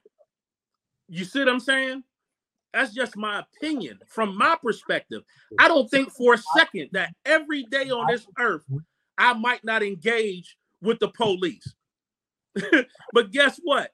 I'm just as in fear, if you want to take it that route. If there's a fear aspect, I have to be cognizant of there's also an opportunity where some criminal may want to come in my front door, may want to take my car, might want to take my wallet when I walk into a store. That's exactly why we got CCWs. Not for the police, but for the criminal. And that's my piece. And now you can cut me up. Anybody want to say something? Because if I say something after him, then it's cut. Go. No. Anybody else want to say something? No, you got it, Rim. I'm going to shut up. Go ahead. See, but the problem I have, since you agree, I'll say it to you so it doesn't get taken the wrong way. it's still blaming us for their ignorance and their racism. Because you're saying, and I'm you guys tell me if I'm wrong. I'm about to tell you you're wrong. Okay, so tell me. Because you're missing the fact of the discipline part of it. No, I'm not. Because I can also show you videos of a black college student that was beat outside of a bar who said absolutely nothing wrong, but the police chose to attack him. I can show you another situation of a black kid, law student, who a woman said he stole his own car. He didn't yell. He didn't scream. He did everything right. He was disciplined, as you are implying, and the police still beat him, which is why I don't blame my people. Do we need discipline? Yes. Could it be help in many situations? I'm not denying that. But I'm not going to blame my people or assume or put out this narrative that if we were more disciplined, it would stop. No, because many of this is not our problem. It's the account of, let me finish because you said I was wrong. Police have every time something happens with police, this is the narrative I hear from so many black people who sound like you two, who may not be you, but sound like you.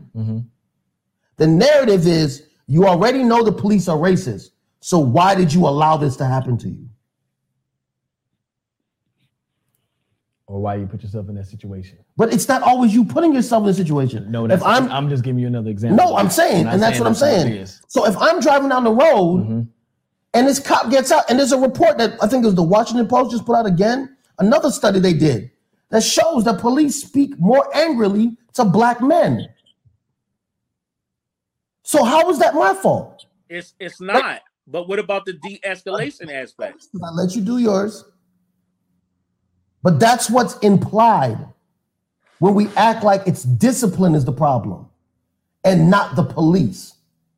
You understand? No, that's where I have a misconception. That's when, because we all work on social media, especially me and this brother, when you write it like that or when you say that out your mouth, you give police to say, this happened to him because he wasn't disciplined.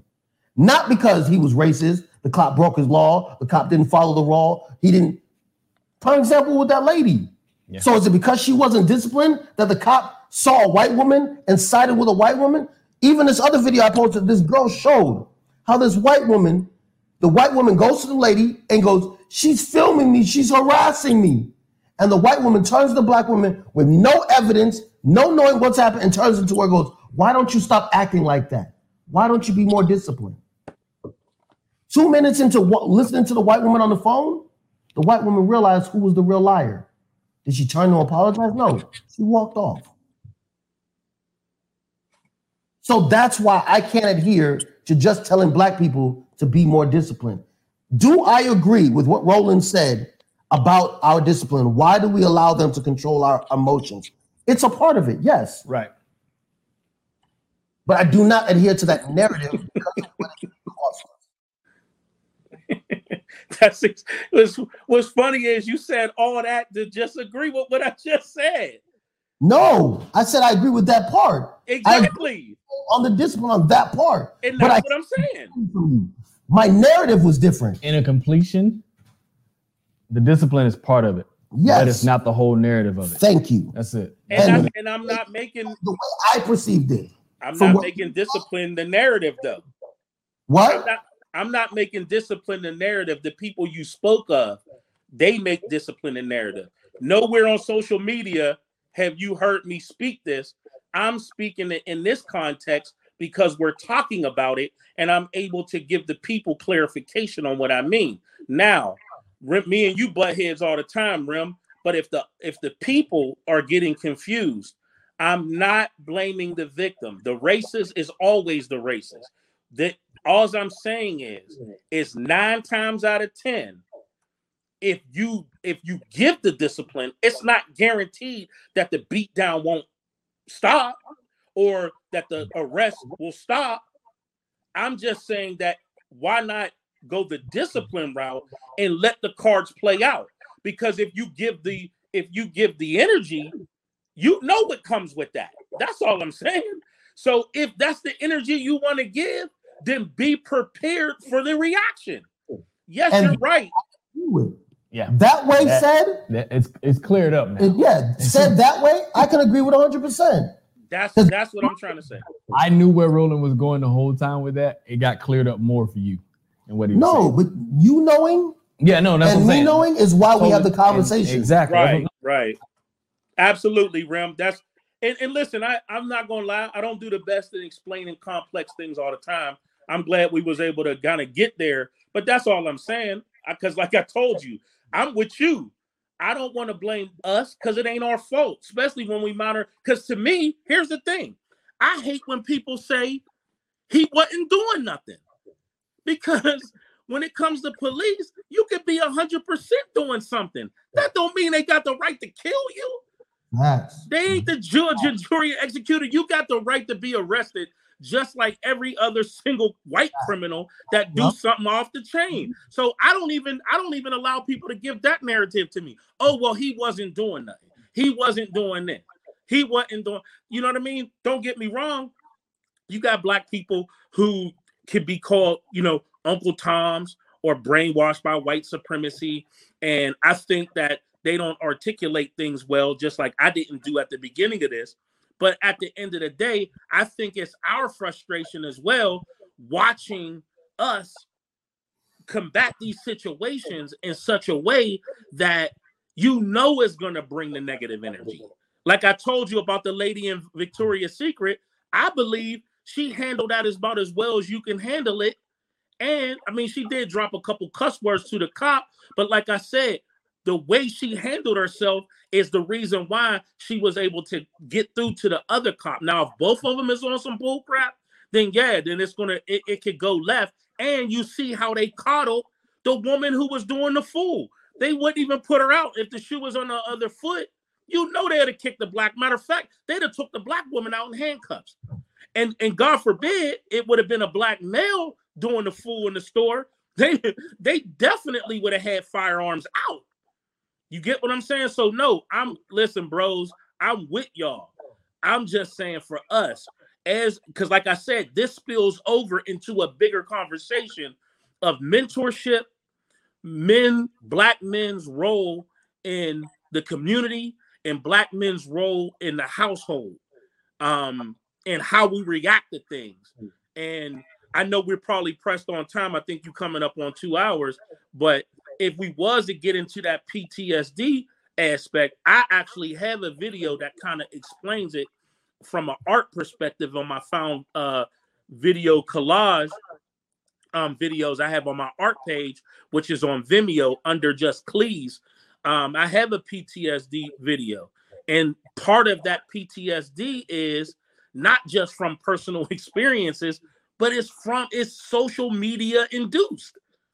So what we do is every day we log into the Lion's Den, and no pun on words at all, bro, but we log into the jungle, you know what I'm saying, into the war zone every single day and feed off of it every single day. That you can't even see positivity in the world. You see negative. You see what I'm saying? So what happens is when now you're put in that position, your reaction is based on your PTSD that not blaming the victim, but because you logged in, you self-induced that. You chose to enter into that. So now you feeding that into your spirit every single day. Man, 2 + 2 is always 4. Hold on, Roland, real quick. 2 things I want to make sure that I clear up on my side too. Mm-hmm. One, I truly believe we all live in white supremacy. Every black and white person here. Absolutely. It's a system. System. Mm-hmm. You've been educated in white supremacy. Right. So I am no way trying to say any individual who has a certain thought process is raised in white supremacy. I think we all are. I think every one of us, until either education outside of school or in our home, had that Christopher Columbus, George Washington was the great. These are rapists and murderers. And until social media allowed us to connect with each other, know that Africa is not all huts, things like that. That's the problem. And I also think I need to clarify that Roland is very right on one thing. We have to be careful of the narrative of accountability. And as somebody aspiring to be a king, I always think it's my fault. And I know what I just said. And like he said, with time to clarify it more, I believe that. I choose to believe that because I think I have the power to control any situation I walk into. And I think if we believe that more in ourselves, then yes, there could be, and I don't know this, so I don't want to make it to be a narrative that is a fact, but there could be a chance, like Roland said, that we could control situations more, where we already know that the loud screaming, cursing, not only by white people, but by our own people, is seen certain ways. Right. So Roland is 100% right that we have to make a choice. And I think this is one of the things that my father taught me before he passed away. Do you want to be right, or do you want to make it home at night? You know what I'm saying? Because survival of the fittest. Yeah, because you can tell a cop all the time he's breaking the law, or you can sit there with a white woman, curse her out and call her a fucking bitch, or a white man and say you're a fucking colonizer and coon, or you, like Roland said, you could be more controlled, figure out what needs to be said and what doesn't need to be said to certain people, and then fight your battle later. So he is 100% right, you know. And I think one of the things I know that people want to know, if the show is called PTSD is Real in Our Community, why are we talking about this? Because these are the things that are the biggest problem I see, and that even through us having this back and forth is getting me to a better understanding that, you know, one, we have to admit how we look at each other. Yeah. How black people see black people. Fuck anybody else in the world. And we do believe in coons and ratchets and hood rats and that person's ghetto. And if you want to survive a situation on social media and in the present time as you're going through it, you make a choice. It's, do I curse this person out, or do I let them talk, or do I walk away? You know what I mean? We got to end up the show and close it. I want to thank Cleve. I want to thank Trey. I want to thank Kier, and Chef KC is back. I hope we can do a part 2 to this. I would love to play your video first so we can have some basis to talk about, if that's okay. How long is it? It's like 5 minutes. Perfect. Let's do a part 2. Let me know when all the gentlemen, you two, can be here for that. I think a part 2 is necessary. Go ahead, Kier. Oh, okay. I think a part 2 is necessary because, like I said, this is my therapy. And what people don't realize is I walked in thinking one way and I'm leaving thinking another way, because my brothers were able to have a heated conversation with me, right, and nobody took it personal. And that's the part of PTSD that Cleve is talking about. You watch black men in these negative environments and these negative relationships. Don't know how to see positivity. Right. And then when you get into a conversation, it turns into an argument. And that's why I think it's important that not only that we lead by example, that we remember that we have a choice in how to carry certain conversations. You could have sat here and said absolutely nothing. I could have. He could have shut down. You know what I'm saying? Thank God I'm not that person. Right. I could have got angry and acted like, you know, the old Remy. Let's keep it 100. Yeah. We've all grown. So thank you very much. Rem. Trey, Rem. thank you. Respect to you. Hey, Rem, can I say one last thing before we close? Before we close, I want all of us to look at a situation where discipline showed itself. And I'm using this example explaining to you that I don't believe in their ideology or anything. And that's the Moors. Even though I don't believe what they were doing, they believe it. And they're disciplined, even though they got arrested, even though their guns got took. People lived, and 100 cops didn't get killed, and them 50 men didn't get killed because they felt as though they were right, and the leader knew how to articulate to the people. And they were recording. I think that had a lot to do with it as well. And that's my rebuttal to this foolishness with black people who keep trying to throw away our 2A rights about, they're just giving them an excuse to kill us. And I said, you damn fool, do you understand that that's actually going to stop them? If they knew we had them on us, it might actually help, because those guys didn't die that day. And I think it's because they all were armed and they had the discipline to talk. Legally armed. Yes. All legally armed. Yeah. Even if Because you know how I prove that to people? When people say, well, that's why they got arrested, they got the guns. I said, no. The cop specifically said, we have to figure out what we can charge them for. Yes. That means you know they're legal, but you're going to find out whether it's a magazine with one too many bullets in it, or if it's a capacity magazine that may not be welcomed in that state, or license might be like the black man that defended his home, his business and everything from a white man, but because his license for his business had expired 13 days before. During COVID. During COVID. It expired during COVID. They used that to take everything he had and put him in jail and charge him. That's what black people have to understand. The days of taking a mail and throwing it to the side is over. You have to be smarter than them. And that's what Roland was saying. At least that's what I took from it. Yes. Yes. You know, and that's what I took from it is that I'm very sensitive about narratives because I see how people use our words against us. But even I'm learning sometimes it is just what it is. Plain and simple. We out of here.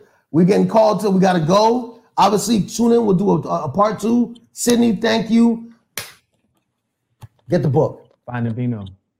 Get the book. Scroll.com. And find a page and read.